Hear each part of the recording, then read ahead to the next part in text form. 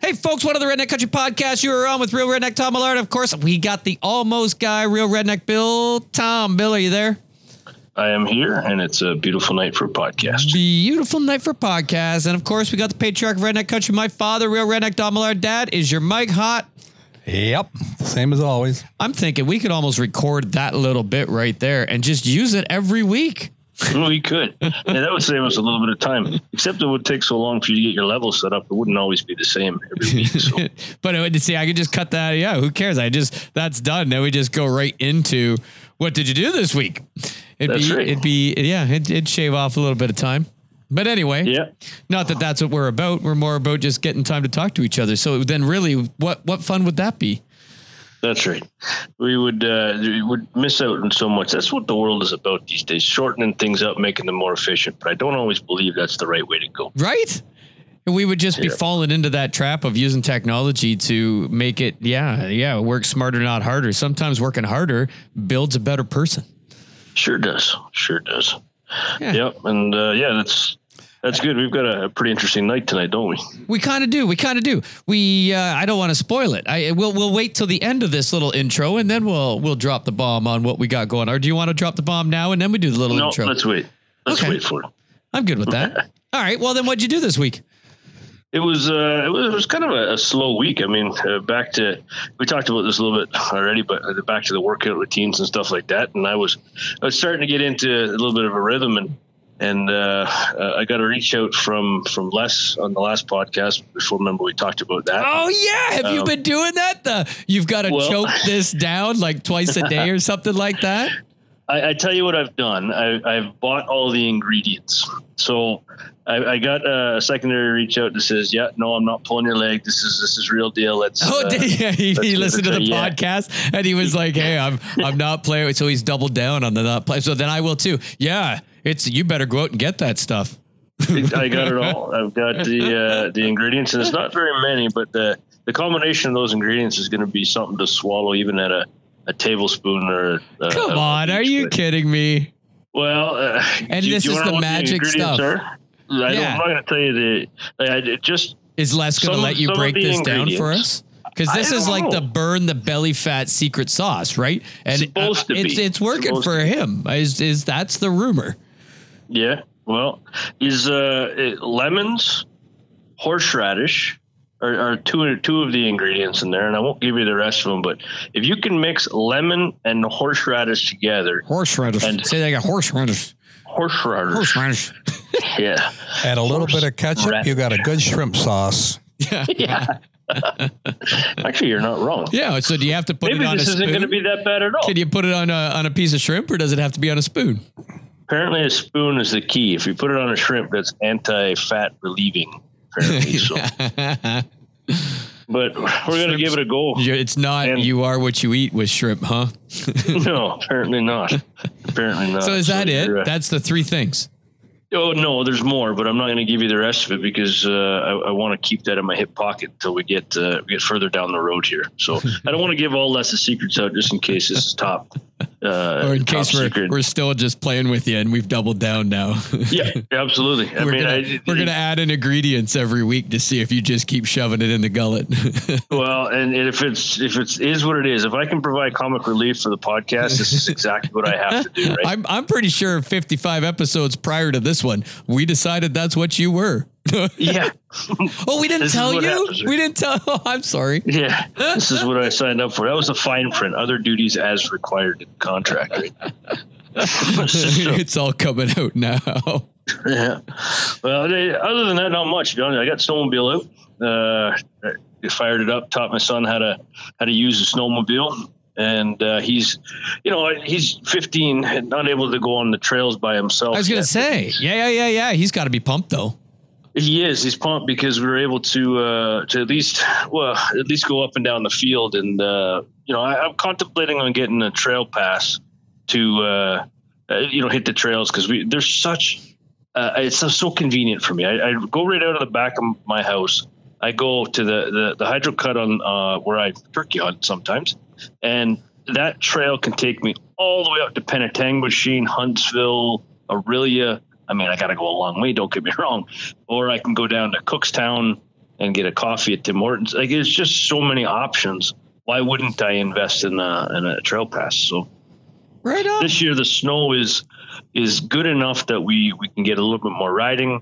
And unfortunately, our local ski hill that we got membership for, seasons passes for, just officially has pulled the plug on the seasons passes for everybody, and we got our money back. So no snowboarding. So I got to find something else to do with my time, and I've already got the snowmobile. So maybe that's going to be my next thing to do. Right.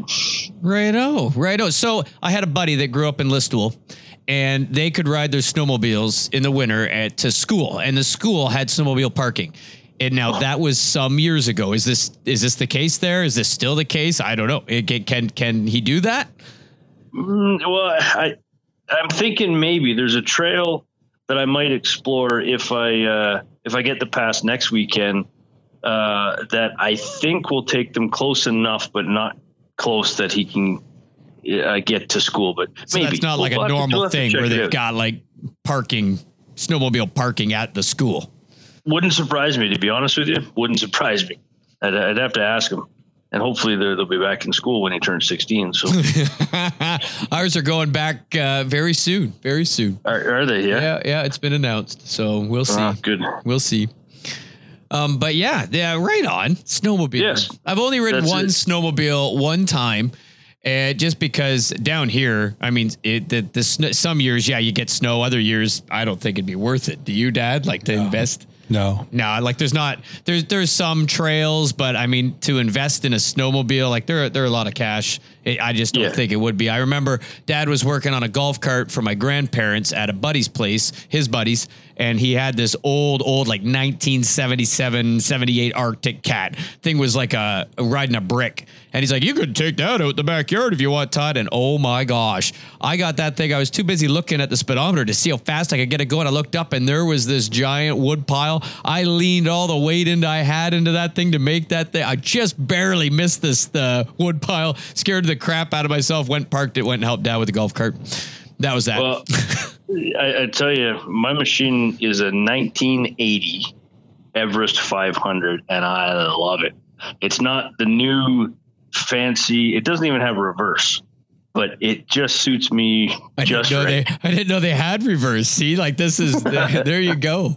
Yeah, this old machine is a workhorse. I love it. I bought it originally to go ice fishing on Lake Simcoe, and I went ice fishing with it once, and that was a chore. So I parked it and I just mess around out here, but. No new technology for me. 1980 Everest 500 is where it's at. So, but there you go. So that's what I got up to last week. Right. What about you? What'd you do? Really just the same old, working and working out. I think I mentioned I started a new workout regime, and now I've started a diet to go along with it. And you got a personal trainer, didn't you? Yeah. An online one. And so now sent me the food. So I started the workout plan, which is okay. I'm accustomed to that. That's all good. So 6 days a week and then 1 day off, which is awesome. And so I don't mind that. It kind of fell into what I do now. It's just a little more supersetting type stuff. So that's cool. But now he's sent me the meal plan, but I'm only like 2 days into it. And I'll tell you, it's a lot of food to eat, but I will keep you in the loop with where that goes. I just never seen so much food. Like every 3 hours I'm supposed to eat. The 3.5, and it's insanity. I don't think I'm going to be able to keep up, but I will let you know. That's the hardest part of any one of those deals is trying to eat so much. Well, and I think that's the missing link, right? Like I've done every supplement you can imagine and done all that. Like it's been 10 years or whatever since I started going to the gym religiously every day. So now we're going to, I think I shared that on the last podcast, but so now I'm going to have this guy that's going to tell me, eat this, and you're going to be like movie star ripped. So, well, we'll see. Yeah, I've seen that guy on Instagram too. You're eating the wrong stuff, he says. There's 3 things that you need to eat. Yeah, well, is that the guy that's your personal trainer now? Well, I don't know. Well, so it's a company, V-Shred, but then you get this personal trainer once you sign up, and it was a deal I couldn't refuse. And really, just to get the new fresh workouts versus going on like bodybuilder.com and all this jazz, it was like something different. But his videos spoke to me because I'm what they call skinny fat. So when I watched this, it was it spoke to me. And so now this dude, I'm like, okay, so I got the workout plan. All right, we're good to go. So it was worth just having that workout plan and then having the app and being able to say, yep, did this, yep, did that. So that's kind of cool, which is instead of a lot of people that work out a long time probably can back me up on this. You get a different supplement and it kind of fuels you again. All right, I'm fresh in the gym for another month, right? I got this new supplement's going to make me jacked. And nope. It's like eating drywall. So now I'm hoping this is it, but so just getting that workout plan, but now the meal plan along with it, I'm like, so wow, it's supposed to like keep my metabolism. I've never been overweight, so to speak, but we'll see. This is like, I don't know. It's on a whole new level. I guess it's eat more, but eat healthy more. So not just eat more. Well, I used to have a rule when we're out and about. All my buddies knew you're out past 9 o'clock. We're going through McDonald's drive-thru. I'm grabbing 3 cheeseburgers and just so I could keep the weight on kind of thing, doing like mutant mass shakes and all that jazz so I could keep the calorie intake up and never, you can't turn bone into muscle. This is what I said last time. So now I've got the meal plan. My brother's going at too, right? What's that? My brother texted me up after the last podcast and said he was listening. But us, all the fancy foods.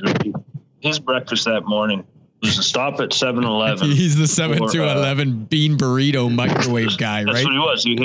He spent $25 on a super big gulp and bean burrito. I don't know what it was. 3 bags of chips and 2 chocolate bars and a whole bunch of stuff. And says, I said, you can eat all that today? Well, most of it, he says. Pack of Monster, and he doesn't drink coffee. Yeah, he drinks Monster. 3 taquitos. I don't even know what a taquito is. Yeah, well, and you don't. I don't think we do. And I'll tell you what, if this doesn't work, then I'm gonna have your brother as my personal trainer. Oh yeah. there's a 7-Eleven. It's not far from here. We're good to go. I'll take his advice. I wish you luck with that one. Oh, Jay, we love you. What a kid. Yeah, it's awesome. It's awesome. I'm calling to Jay if this don't work for sure. We'll hit the 7 to 1. We'll compare every morning what we're gonna put down. Then you'll see me bulk up. It just might not be in a good way. Yeah, you'll need them pear-shaped shirts. Upside down pyramid. Yeah, that's it. So, and Don, Egyptian. Yeah, I'm afraid to ask this. Go ahead, Bill. Hit him. What'd you do this week, Don? Same old thing, walking, cooking, but I'm excited. I don't know if I reported this to you guys yet or not, but I put another new record down on the pavement. I've now done 23 steps and 23,000 steps in one day, over 11 kilometers in one day. So I was pretty pumped about that. Soles of his shoes wore out. You know many 72-year-olds that got to replace their shoes? No, not many. Only when they lose them. But even when I don't hit the records, I'm still up there. 18,000, 19,000, 17,000 steps a day. It feels so good. I love it. The street sweepers in our neighborhood, you know how the city usually pays for the salt trucks and stuff to go down the sidewalks now too? They get those fancy machines. They don't need them. Yep. Dad's burning the snow off the sidewalks between my house and his. Yeah, I'm out walking and I'm crossing the street and I'm heading up the sidewalk and I'm just burning and I hear this boom, boom, or beep, beep. It's kind of a weird sound. Turn around and look, and the sidewalk snowplow's up my butt. I had to jump out of the way. I didn't hear it coming because I had my music plugged in my ears. We'd give you the safety talk, but it's not a concern, folks. It's not. But I also been cooking. I love to cook, and I made a venison stew, and oh, was it good. I put my heart and soul into it. And I brought some over here for lunch, and I put it in the microwave, and Megan come down, and she says, "What's in there?" I said, "A bowl of venison stew. I brought it for lunch. Sure smells good." I said, "Do you want some?" "I sure do." Well, lost my venison stew to Megan, and she loved it. But it didn't matter. I have more at home, and I've had it at home a couple times. So he walked back home, grabbed some more venison stew. But this week, I'm going to do a goose stew. Oh, yeah? Yeah, I'm going to do a goose stew. Good. Yeah, I'm going to do a goose stew this week. I'm use up some of them geese we got in our freezer. And besides that, still home in school with the kids. And, of course, Avery, she's been learning to read and doing really good and getting better with her words. And so I've been playing with words with her and having fun because now she knows her letters and she can read. And she says at break times and lunch times and stuff, she says, Grandpa, let's play a quick game of Uno. And I looked at the cards and I went, no. And she says, you don't want to play? I says, no, I just read the name of the game. C-U-N-O. No.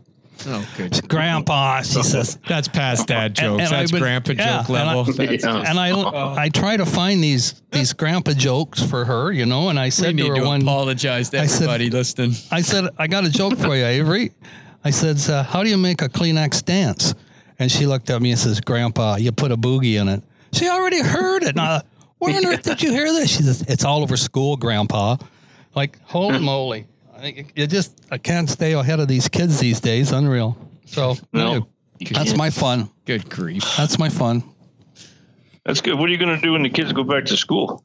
Todd, you're going to have to cook for yourself and clean your own house. I got a meal plan. They ain't cooking for me. Mom comes over for school day. She's like, we're having subs today for lunch. I'm like, no, we're not. I have my meal plan. So I'm on my own anyway. Well, yeah, I don't feel for you, Todd. Skinless, I really don't. boneless chicken. I can attest to that, but you're right, Bill, though. He's still not maintenance free because I come in and the sink is full of dishes. I mean, now it's twice as full of dishes. I cannot get him to leave them on the counter. And there's this gunk in this bowl, and there's these two oval things on the counter, and I'm afraid to touch them because I didn't know if there's somebody's creation or what they were. They looked like they were still wet or whatever. And so I'm cleaning up, and I said to the kids, do you know what this is? Nope, some of Dad's crap. Don't know what that is. So Todd comes up, and I said, can you tell me what they are? He says, yeah, they're the centers out of avocado. I said, they were the pits. What are you doing keeping the centers pits. Out of avocado? I didn't know what to do with them. What do you do with them? Them in the garbage. I said, well, what's in this bowl here that's all? He says, well, that's what's left of my avocado. I eat so much a day now I can't finish it. Avocado. Not I didn't eat so much today. I took a spoonful of that crap, but I threw it all in the garbage. I left the pit because I figured whatever that I put in that bowl is not, it's got to be the pit that you eat because that was crap. So now what you do with you just chuck them. All I know, Bill, is he just does not know how to clean up after himself. In fact, Jen says, I said to Jen, you know what? I said to Jen, this is the truth. I said, Jen, when these kids go back to school and we quit coming over, you need another whole set of dishes because there isn't enough to keep Todd going in a day. She says, tell me about it. I'm working on that. I'm going to go online, buy another set of dishes and a new dishwasher. That's exactly what she answered me. Unbelievable.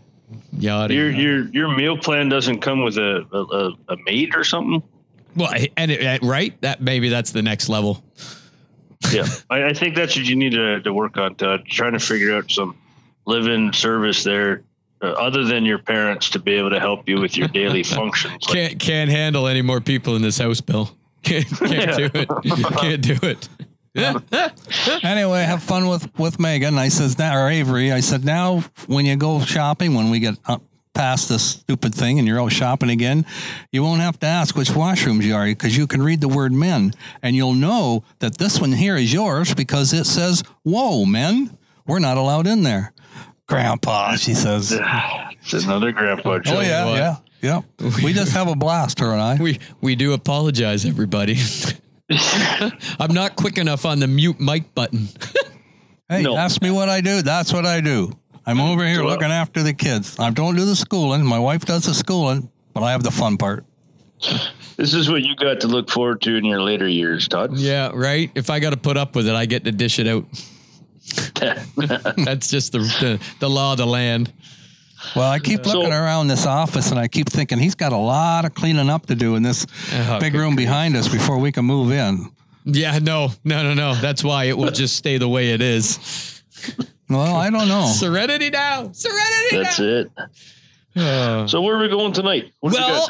So again, I'm going to say it again, back by popular demand. So two podcasts ago, we had the owner of Muller Choke Tubes, that the dude is like aerospace engineer, genius, do not argue on shotgun, patterning, choke tubes, philosophy, science, all of that stuff, because he has done a plethora and a lifetime of it. And it's what so now we were like, hey, we want to know where that all comes from. So kind of pumped to bring him back on and go, not going to talk shotgun technology, not going to talk loads. You got that in the podcast with Muller choke tubes. Not going to talk choke tubes, going to talk Jimmy Muller. And what does Jimmy Muller do on a daily basis to back up the fact that Muller choke tubes is where it's at? And so that's what we've got coming up now. And so excited to bring Jim back on so that we could kind of learn about, where he lives, what he does, and how he does it and how he's successful at it. So it's, it's kind of a cool thing I think we got coming up. Yeah, I think it's going to be fun. So, so you ready to bring him on? Absolutely. Let's do this. All right, let's bring him on. Okay, so we have Jim Muller back by popular demand. Jim, are you with us? Yes, I am, Todd. He is here, right on. Good to have you back, Jim. It was a great conversation last time. We're hoping to pick your brain a little bit more on the less technical side this time, but more on the fun hunting story stuff. Yeah. Good deal. Thanks, Bill. No, we had to have you back because you started to get into some stories and we're like, wow, this is gold. Like I'm interested in this, but we don't want to hear them right now. We want to hear them when on the podcast. So we're like, okay, we gotta have you back on. So I'm kind of pumped. And if just listening to you, if you're a shotgunner, you could pick up so much info just from the stories. So that's kind of like the win-win as well. So that I'm pumped. So honestly, we want to kind of know what you hunt, now we don't want specifics or details of where exactly you hunt, because we get that. That's coveted. Those are sacred spots and sacred locations. Yeah, coveted information. But by all means, when Jim gets up in the morning and he gets ready to go smash some ducks, how do you prepare? What are you going for? What's your gear that you got, and what are some awesome stories? So basically, depending, of course, on the time of year, we've got the early season, which is in October, runs about a week here, and then shuts down till about Thanksgiving, and then it's open from that date and around Thanksgiving all the way until around January 20th. This year, ducks ended January 20th. All ducks, puddle ducks, divers, sea ducks. And then the bonus Canada goose season stays open until February 15th, where we have a 5-bird limit. I just came in at sunset today, went out for a few hours. I had a nice big Canada goose come over about 30 yards up. I folded him up nice, and then no others showed up for the rest of the day, but it was a good day. Do you get a lot of? Sorry, Bill, I cut you off. I was excited. I heard goose. I'm like, hey, do you get a lot of Canada geese coming down through your flyway? Oh yeah, we do. It's in the last, I would say, 10 years, there's been more geese than ever, and it seems like every year. They're, of course, depending on the weather, but our residential goose population is out of control. Every golf course is covered in them, and every pond and lake, so we have a special early season, and then we have the regular hunting season, then we have the late bonus season. So we've got a lot of geese here. Right on. And where exactly are you? Like, you're in Connecticut, right? So yeah, I'm actually, I'm right on, it's about a 900-acre salt marsh called Charles E. Wheeler Wildlife Preserve. And, that's basically my backyard. I've got my dock on one of the main canals right on this marsh. So basically I could hunt right off my dock if need be. And, or it's just a couple-minute boat ride out into the marsh where I do all my fishing and my hunting. I see. Yeah. And you set up a blind out there, or you lay out boat hunt, or how do you hunt? Yeah, I do. Actually, I've got the marsh. So if I'm hunting in the marsh, I'll either use my low 1448 aluminum John boat, and I use burlap to cover it. If the ducks are gun shy, or if I'm goose hunting, I'll actually lay the burlap ball on top of the boat. I won't put it up as a blind. I'll lay it down flat, cover the boat, then throw Spartina grass on top of that. And I'll actually lay it down and put the blind right over the top of me. Earlier in the year when the ducks aren't so wary, I'll actually put the burlap blind up and be fine in that John boat. If ducks are really wary, or if it's going to be a high tide when I'm out, I'll take my my Four Rivers layout boat with the little motor on it and go out there in that. So, but you're in the States. Are you allowed to leave your decoys out overnight? Yes, I am. I have done that. I don't do it a lot of times because if I'm in the marsh, I don't want to leave the decoys out because people could be running through there at midnight or 2 in the morning. I don't want to have decoys out, not only for, I don't want them to run into them, but I also, don't want people coming across decoys and thinking that they're free. Yeah. I was going to say, so whereabouts are you hunting, Jim? Like specifics? Yeah, exactly.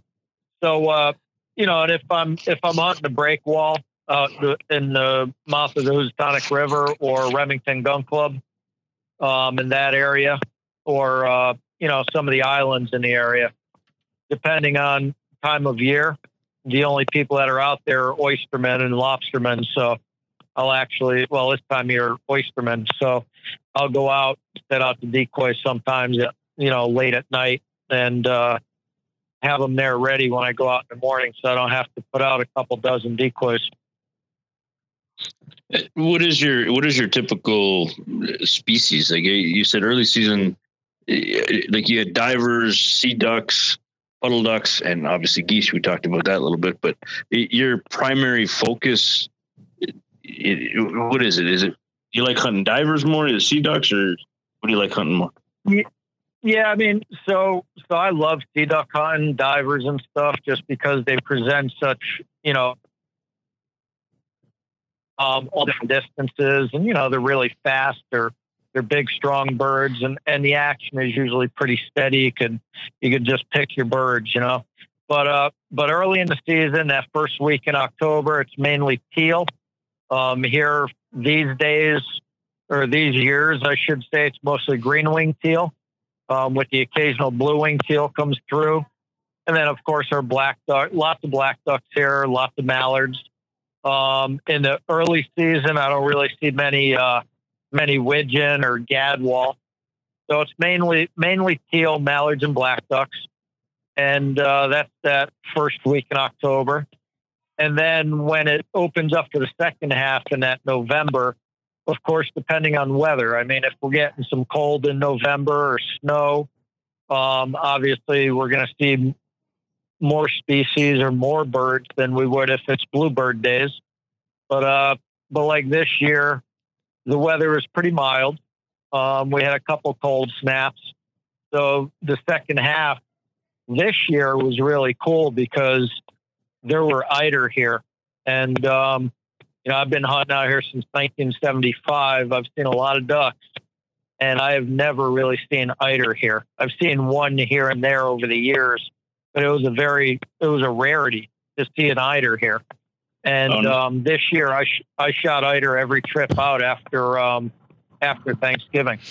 I don't even know what an eider is, to be honest with you. Yeah, so on the East Coast here we have common eider, a very, very beautiful bird.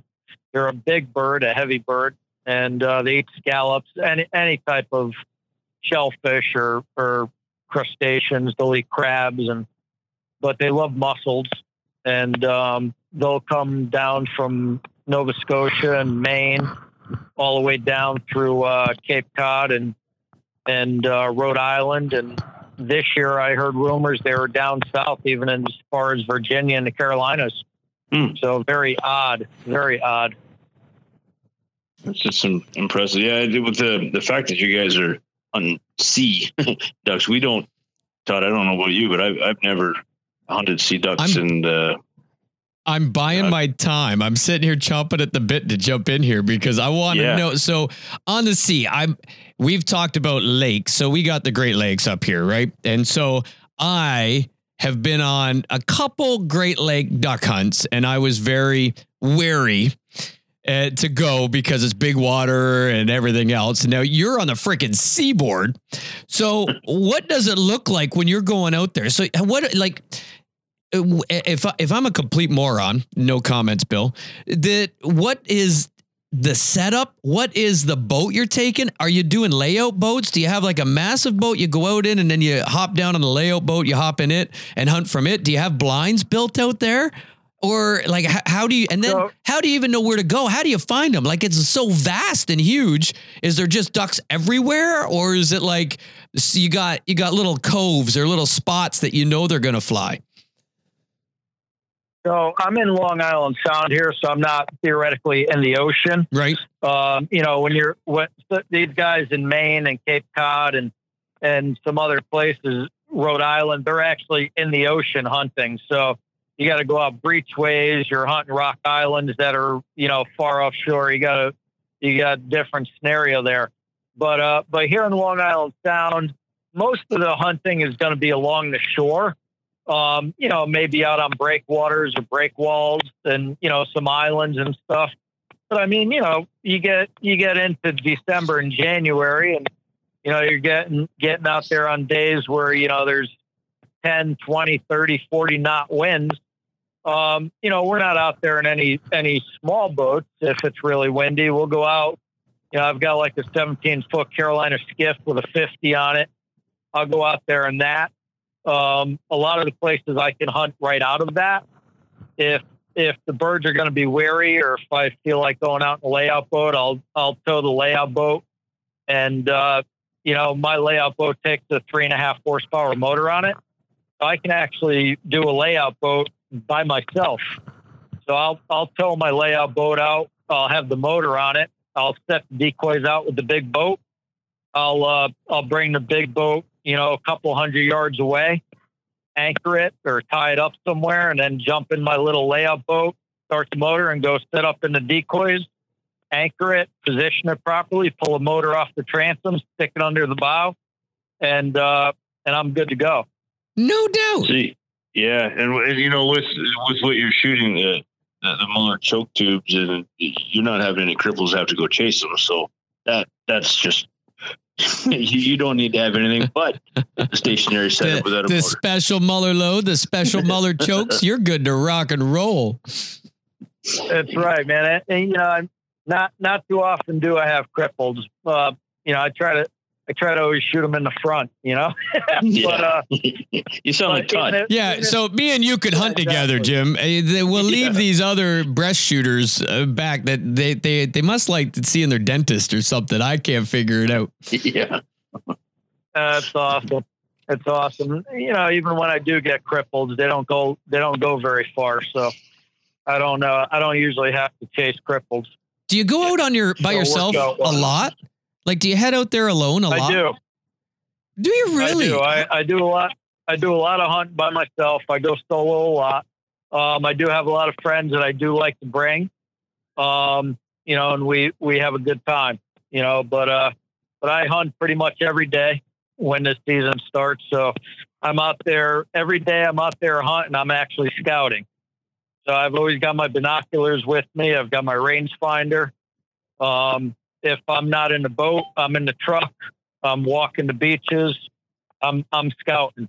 So basically, I'm like I said, every day I'm hunting, I'm scouting, and I'm always watching what the birds are doing, what's showing up, where they're feeding, and that way, no matter what the wind direction is, I know where to go. Man. What are the limits like down there for birds as far as numbers? You know, right. Yeah, right now we could shoot, you know, 6 ducks. So depending on species, of course, you know, there's a lot of different species. You could only shoot 1 of these or 2 of those. Like sea ducks, we could shoot 4 sea ducks, like 4, let's say 4 scoter. Or you could shoot 4 old squaw, or you could shoot 4 eider. Only one of maybe a hen, but or you could shoot a total of 5 sea ducks, like 4 eider and a scoter, or 4 scoter and a puddle duck or whatever. You don't have the point system there, eh? Right? Like males are so many points, females are so many points. No, we don't have a point system here. Just straight out limits. Gotcha. Right on. That's pretty cool. But as far as species, like you were asking, and I apologize if I'm bouncing around. There's so much to talk about. No, it's all good. But basically, species here in Connecticut, early season, we've got the green-winged teal, occasional blue-winged teal. We've got the black ducks, the mallards, widgeon, American ball-pate or American widgeon. We've got occasional pintail. We've got gadwall. The gadwall showed up here in 1988 and just never went away. We'll talk about that a little bit, but and then we've got the brant and the geese.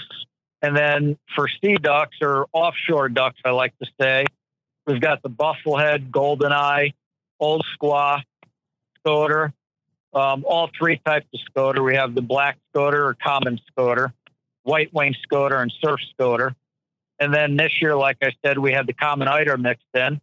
And, of course, we've got broadbill, which is the greater scaup here, and the occasional lesser scaup mixed in. And I don't see many canvasback anymore like I did back in the 70s, or redheads. But, people do get them once in a while. And that's pretty much our makeup for the most part. So it's a wide variety of birds. It's huge variety, which I'm thinking. So we had Nick on last week, our good buddy. He runs fishing charters and now massive into hunting ducks too. So he typically would hunt what we call the diver ducks. But this year he switched over to puddle ducks, was just hammering the mallards, but on the lake where normally, you're a bigger diver duck hunter. And so he targets that. When he gets up in the morning, he knows I'm going for greenheads, and that's what we're going to shoot. And you go to that spot, you hit it. So do you have that decided when you're going out, or is it just that much of a mixed bag? You're set up on close to the shore, so you're not ruling out puddle ducks, but then the sea ducks are going to be flying by you too. So is it literally like a mixed bag flying by, and you're going to shoot an eider, but you're also going to shoot a goose? You could shoot a puddle duck, or is it you get up and you're going to specify, like, today I'm going to go and we're going to go shoot those mallards over there, or we're going to go over there where the geese are flying, yada, yada, yada. Like, is it that? How mixed is it, or is it a planned attack on a species? Sometimes it's a planned attack on a species, but for the most part, it's usually a pretty good mixed bag here. One thing I've learned over the years, whether I'm in the marsh or offshore, pretty much everything comes to black duck decoys. And, if you read the old books, the old time, gunners, the old market hunters, the old timers, back in the good old days that they talked about, there's people that talked about that back then, about black duck decoys. And I'm definitely a sole believer in that. I put out more black duck decoys than anything else, no matter where I'm hunting here, because black ducks are prevalent. And when I'm out here looking at birds all the time, I always notice that pretty much everything goes with black ducks. And over the years, when I'm hunting even offshore, I'll be hunting scoter, broadbills, goldeneye, black ducks, mallards, old squaw, brant, geese, all in the same spot. And I've noticed over the years that, I'll have, let's say, a dozen black duck decoys out, and I'll have a string of eider, a string of scoter, a pack of old squaw, a few brant, whatever have you. And continuously birds pour into the black duck decoys. So it's something I've learned over the years, that no matter where I'm hunting, the black duck decoys are the one that everything sort of feels confident with. There's that many black ducks down there. See, up here, there are.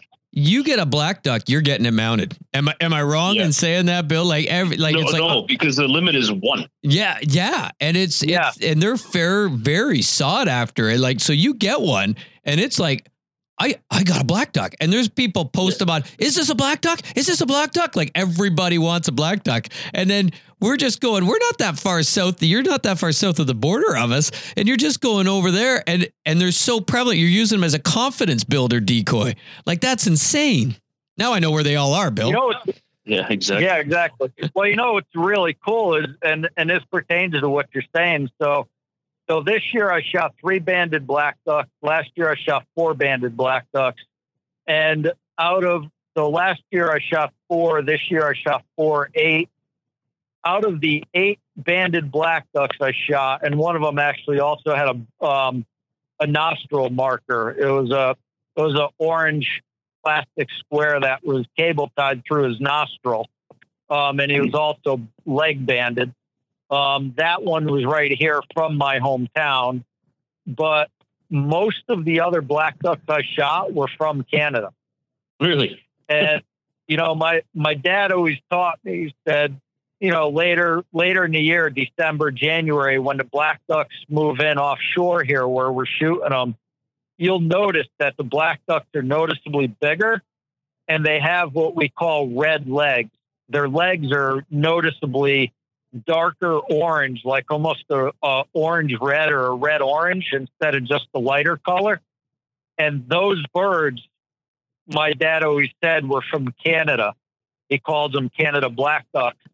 And as you would have it, as the years went on and I shot more of those black ducks, I started getting banded birds. And sure enough, every single one of them were from Quebec or Ontario, bunch of different places in Canada. See, what's up with that, eh? My gosh. So they buzz us. It's so, my theory is they fly so high till they get south of the border, and then they drop down thinking those Americans, and they can't shoot that well. No, they figure they're safe. See how I just made enemies of 52 states in one comment? Yeah, and that was Todd Millard. I'm kidding you. I'm kidding you. I love you all down there. In fact, I think I moved down there now after hearing all these duck hunting stories. Like it sounds to me like Jim lives in the Mecca of duck hunting. I'm a little bit jealous. That's nice. You guys have a lot more ducks than we do as far as numbers. You would think that, but my gosh, the way that like all the mixed bag you got, it's insane. And really up here, we've noticed, and Dad, you can chime in on this and back me up. But for us, Canada geese is just so prevalent that it's almost hard for us to pull ourselves away to go and find ducks. Right. Because I guess because we're not lake hunters, because I just don't like big bodies of water. Yeah. You don't like boats. Yeah. Boats. That makes him, not me. Big boats and big bodies of water, not my gig. So for me, we've got 150 full body field goose decoys, and that's our gig. And there's so many Canadas around that we got fields all the time, that then we'd have to go, okay, we're not going to go hunt the Canadas that are in that field, like 1,000 of them in that field, to go find a pond close to the lake where the ducks are. And so to me, there's not, I remember when I first started hunting, like, I don't even know, 20 years ago or so for me, but there was so many ducks in the area we hunted in the fields that they came in like a tornado and would feed and do the jump over each other and feed right up to you. And now we haven't seen that in many years, have we, Dad? No, even before that, 20, 30 years ago, 30, 40 years ago, that's all we hunted was ducks. If you got a goose, that was a bonus. You didn't see many of them at all. But, now it's turned around. Now it's all geese and very few ducks come to the fields. But yeah, I used to hunt those clouds of ducks, and we used to see flocks of blacks, and they were unmistakable because we used to get excited. Even 40 years ago, we'd get excited. That's a flock of blacks, but it was a flock. It wasn't just 2 or 3 with a bunch of mallards. You could tell those dark bodies and the light gray under the wings, and you knew right away. And they were big birds that was a flock of blacks, and you were really trying to call them in. But that changed radically. You don't see hardly any blacks here anymore. At least we don't in the fields and things. All these guys in Connecticut, they got them all strapped down. And the geese have taken over. Now we hunt geese predominantly. We don't often chase ducks. Yeah. So it does amaze me that you can use black ducks as confident builder. Black duck decoys. I hear that, and that to me that's interesting because I did a lot of lake hunting on Lake Erie, and we would put bluebills out. You know, a good buddy of mine down there got me into duck hunting, and the bluebills. If we would always name our boat at his boat mixed bag because we would shoot a little bit of everything, butterballs or bufflehead, we call them, but little butterballs. You're allowed 6 ducks per person, and you were always going after the lake ducks because they were the big bluebills that had a lot more meat on them than a little bufflehead, which had hardly got anything on it, right, Jim? I don't know. Oh yeah. But we'd put out the 1 or 2 bufflehead in the set just to get interest and get them to buzz in case there was no bluebills flying. You'd at least have something to shoot at. But we'd get canvasbacks coming to bluebill decoys. They'd come in hot and fast. You come from a mile high, it would seem, right down to the decoy set in the snap of fingers. And but bluebills were our confidence decoy when we were lake duck hunting. Man, yeah, that makes sense. I mean, a lot of those birds, they all feed together, and they all feed on the same thing. So the broadbill decoy has always worked well with a lot of different divers. And here in Connecticut, I've noticed, and I don't know if it's like this everywhere, but I would presume it is. But basically, Drake Goldeneyes will only come to Drake Goldeneye decoys. And Old Squaw will usually only come to Old Squaw decoys, although hen Old Squaws will come to pretty much anything. So it's pretty interesting, and pretty much everything else, even the broadbills, will come to black duck decoys. Yeah, man.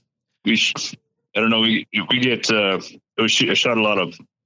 Probably shouldn't have because it didn't taste very good, but mergansers, American mergansers. I shot one, Bill. I shot one and I tasted it. That was the last merganser I ever shot. I got there's two good recipes for mergansers. The first one, my wife figured the second one out later on, but first one is you take the merganser, you put it in a pot with a rock. You boil it the best as you can. You throw it out to eat the rock. That's about it. There you go. That's the first recipe. But the second recipe, we actually cut them up into cubes and bacon wrapped them, and they were edible. And feed them to the dog. But, yeah. But I didn't. After I learned, a little bit more about duck hunt, I didn't go out of my way to shoot a merganser. No. They look cool. That's where it stops. Yeah, not happening. I shot one, and that was that.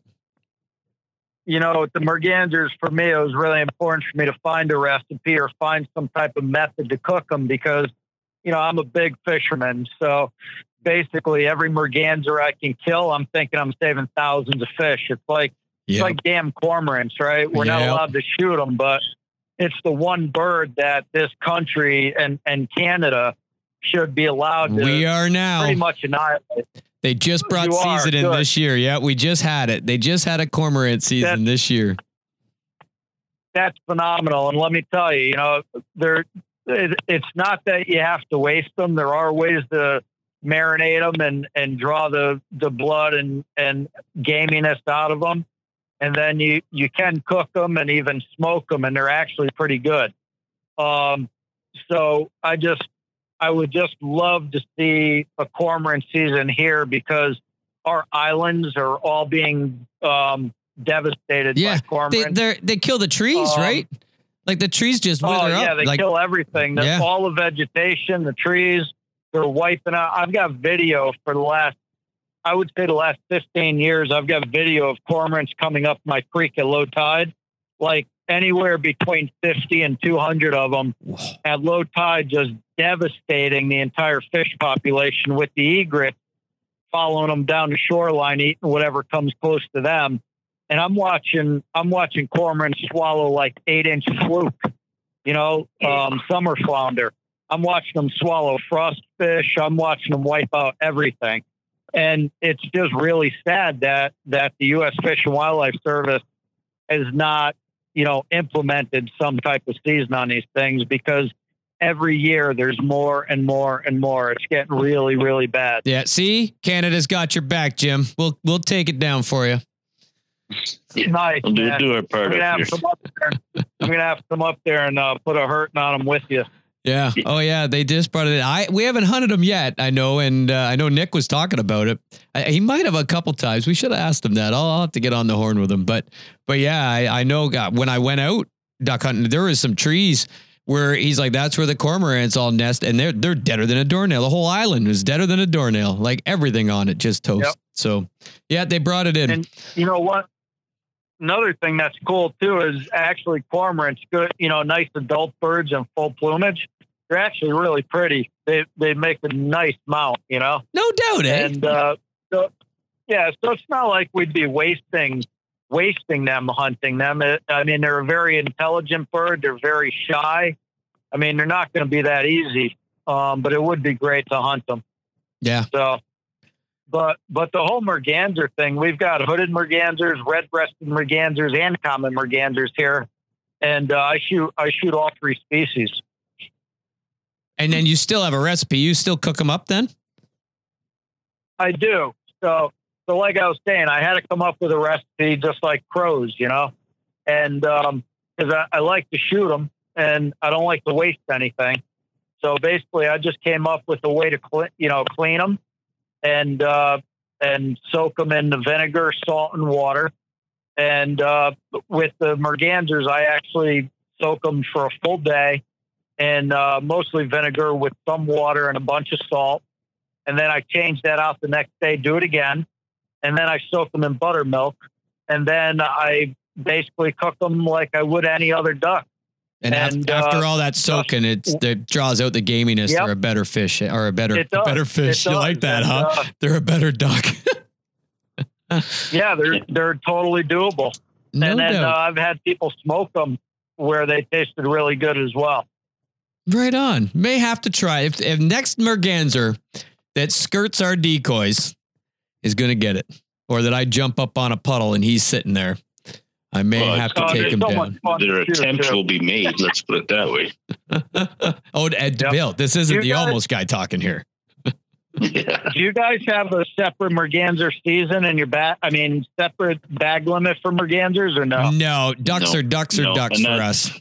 And that's why we're always choosy, if that's the right way to say it. Because you shoot a merganser, that goes against your bag limit, and then you get a nice flock of bluebills come in. You're one less that you can put in the boat. I would much prefer a bluebill. That's understood. He's talking a big game, Jim. Really, he is choosy, but it's not him making the decision. It's the shot that's flying out, and it just happens to miss the smaller merganser. So he's like, I didn't want to shoot that anyway. We didn't need to be specific. I was trying out it's a almost guy. I was trying out a new technique, and that was the pull away, and no, it didn't work on a merganser. The almost guy gets them sometimes, but not always. You got to leave some for others. It's part of the conservation efforts, right? It is. I love fishing. So anything I can do to preserve the fish, I will. Right on. That's it. Well, I want to end this with a heck of a story. So take your year, this year, maybe last year, the last couple. What is one of your most memorable hunting stories? And like what it was and what made it that memory? Like, so I want to, my whole thought process is I'm so intrigued because there's so much more to ask you, but we got like the limited time frame of the podcast, but I'm so intrigued with how you go the mixed bag side of things, and you're hunting by yourself in a layout blind, which just floors me. I don't like going out in a layout boat with people, let alone going by myself. But what would be like your favorite hunting story that you've just recently had, and then some details that made it that? So basically last year and this year, I had a couple standout hunts here at my house. I went out and I set out offshore to breakwater, and first first bird of the morning, right after shooting time, this pair of black ducks came in, and I took one black duck, I killed it, and went out, picked it up, and it was banded. So I was like, man, what a great start to the day. Good pick. I go back. It was awesome. And it was a really cool shot too. It was a far shot. I stoned him, one shot, stone dead. And it was just awesome that I picked the right one. It was banded. Yeah, that's awesome. And I bring the boat back to the rock. I get everything tied back up. I get the blind back up. I sit down, and here come, I'm allowed to shoot 2 black ducks. So here come 3 more black ducks, and they're coming down, skyrocketing down to the decoys. And I had my shot cam on, which was really cool. And you can see I went to one black duck, and I didn't pull a trigger. I went to it. I said, nope, didn't like it. I went to the next one. Nope, didn't like it. And out of the corner of my eye, I could see the third one starting to pick up and peel away. And it just presented itself nicer. It wasn't the easiest shot. It was the hardest of the 3, but it was just the way he looked in the sky, backpedaling, going back. I picked that one out. I folded him up. I went out, picked him up, and he was banded also. No doubt. It was really cool. Out of 5 black ducks, I shot the 2 that were banded that morning and went home. And so that was almost the part of the story, but the part that really topped it off, after I shot those 2 black ducks that were both banded, I had them on the bow of the boat. I took pictures, sent them to a few of my good buddies and my brother. And I get everything set back up. Some other birds start buzzing around. They went around me and they came in. And it was a pair of ball pate. And I shot the drake, got him. I went out there and he was freaking banded too. My gosh. So I ended up with three banded birds, 3 birds in a row. And that morning I ended up also shooting my pair of Drake broadbill. And it was just an awesome morning. And I actually got a goose also that morning. So it was one of those awesome mornings with everything 3 just banded comes birds together. You're going to have a hard time duplicating that one. That's for sure. It was cool. My and gosh. then on the same exact date this year, which was really cool because when I was out there sitting, the memory on Facebook, because I had posted those pictures on Facebook, my 1 year memory came up on my phone, and I was like, oh wow, that was today. And that was the same morning that I shot my 2 banded black ducks this year, the one with the nostril marker on them. So the same exact day, a year apart, I shot banded black ducks again. I don't know about you, Dad and Bill, but I'm thinking COVID clears up. Well, what day was that, Jim? I gotta look back, but I think it was December 8th. You text me the confirmation on that, because I think we'll have some vacation around that time when somebody might just show up on your doorstep. Yeah, my boat's always open for you. That's awesome. I'll watch. That was an awesome story. That, like a year anniversary. That's incredible. That's worth remembering. It is cool. Great to hear that story. It really was. Really cool. It is neat. And one of those black ducks, the numbers were worn off the band pretty badly. I was able to barely read them with a magnifying glass, actually a 10x loop, and I put the numbers in, and that one that was worn, I'll have to look back at it. I'll send you the info, but it was at one of the isles in Quebec. Wow. He got by all of us. The bird was born. Yep. The bird was born in 2015, banded in 2016. That's awesome. I love the stories that come with those bands. It just tells such a history of the travel and how far those birds come to get to you. And yeah, it's always good. I've shot 1 banded bird in my day, but that has such a memory for me. You can't top that. And to shoot as many as you shot there in like 2 hunts. That's phenomenal. Yeah. I couldn't believe it. It's been amazing. But Bill, it's really good luck sometimes. Think of how many banded birds you've probably shot at.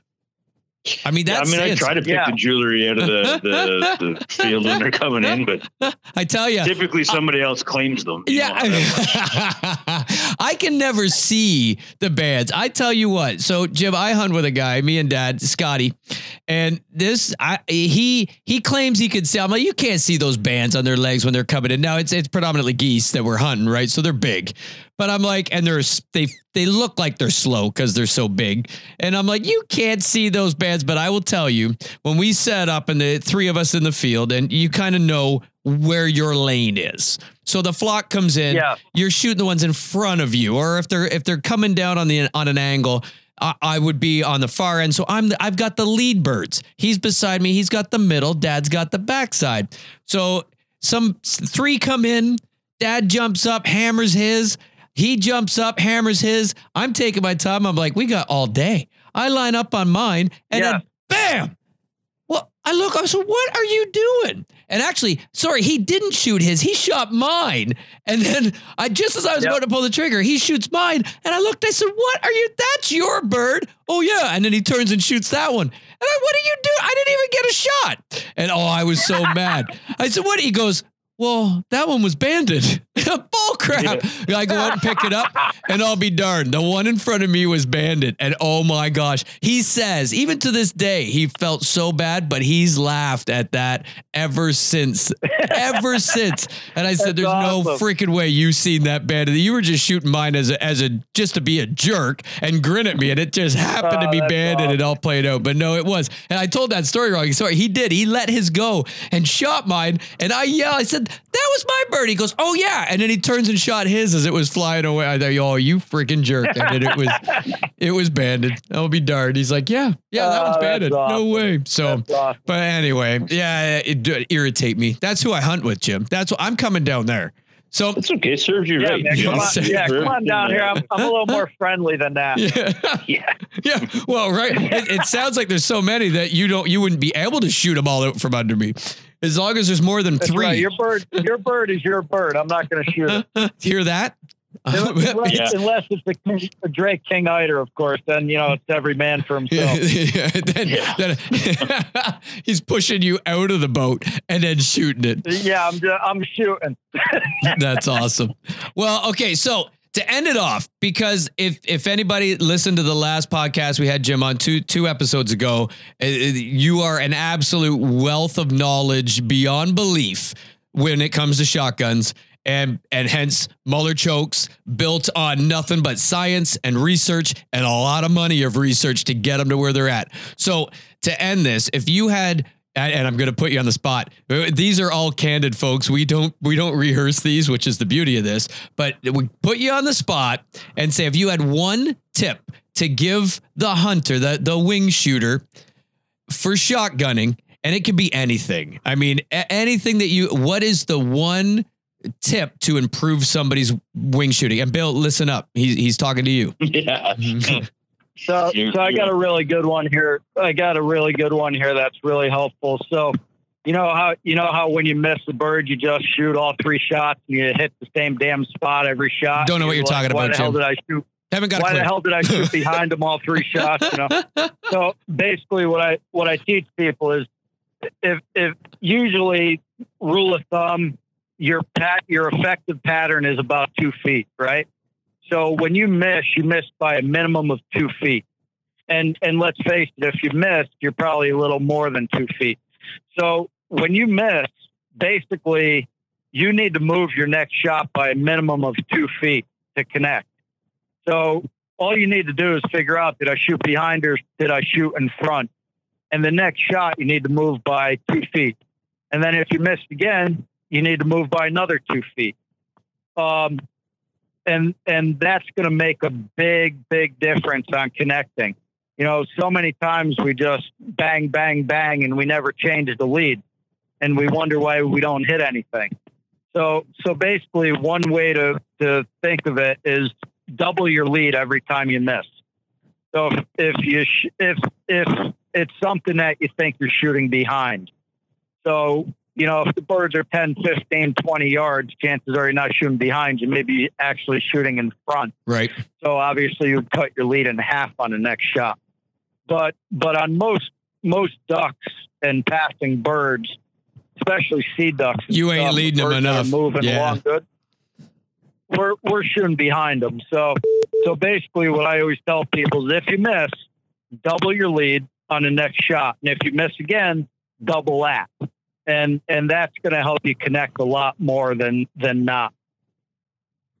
That really makes sense. That's good to hear. That's a bit of advice I've never heard before. I never looked at it that way. That's awesome. Yeah, because you've got let's say a 2-foot effective pattern, and then you've got the length of the bird. So even if you just missed by the 2 feet, you've actually missed by the 2 feet plus the length of the bird. So 2 feet would still be on the butt of the bird. So, even though we say 2 feet, it could be actually 3 or 4 feet you're behind. So what I'm saying is when you miss, make a large adjustment. Don't micromanage your lead. So if you miss, don't move, the width of your bead, or don't move, a little, move a lot. And that's going to make a big difference for you.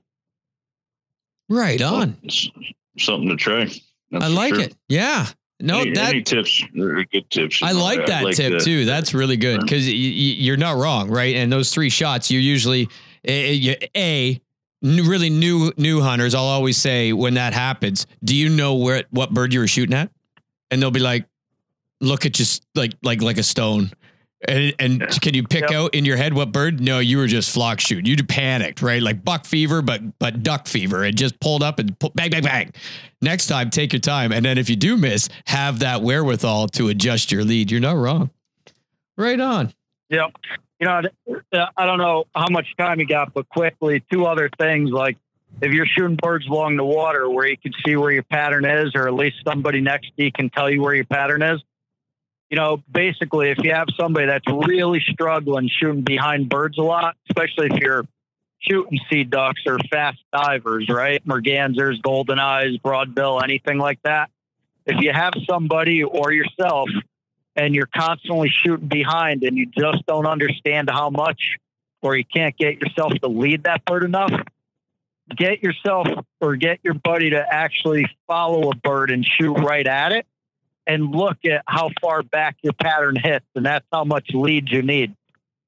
It's a really quick, good visualization. That's the toughest thing for a lot of people to grasp is lead. You do a whole podcast on that, which we're not going to do tonight, but it's a great tip. If you're shooting behind and they're coming in on the water, you can definitely tell how much adjustment you need to make. The seasoned hunters will be able to make that. The new guys might need a little bit of a push. Yep. Great tip there too.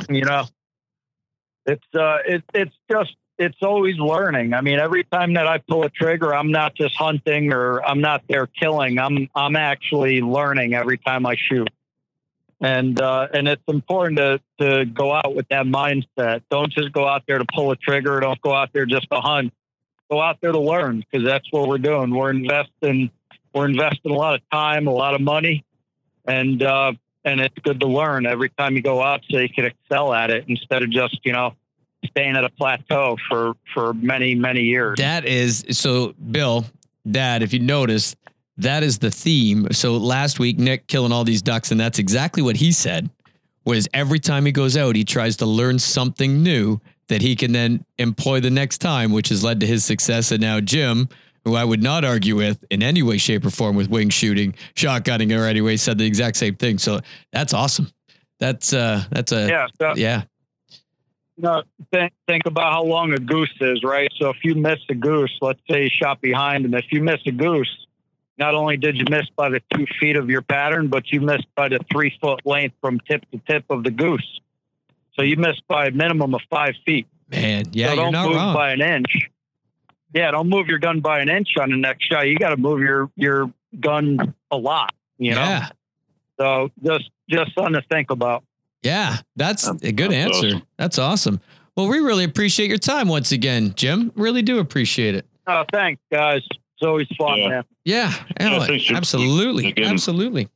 So yeah, well, we'll definitely talk for sure. And don't be shy with sending us pics of the hunt. Like I'm all down for that.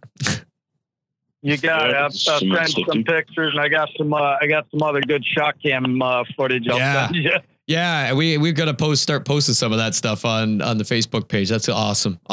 Well, really do appreciate it, Jim. Oh, sorry. Good deal, guys.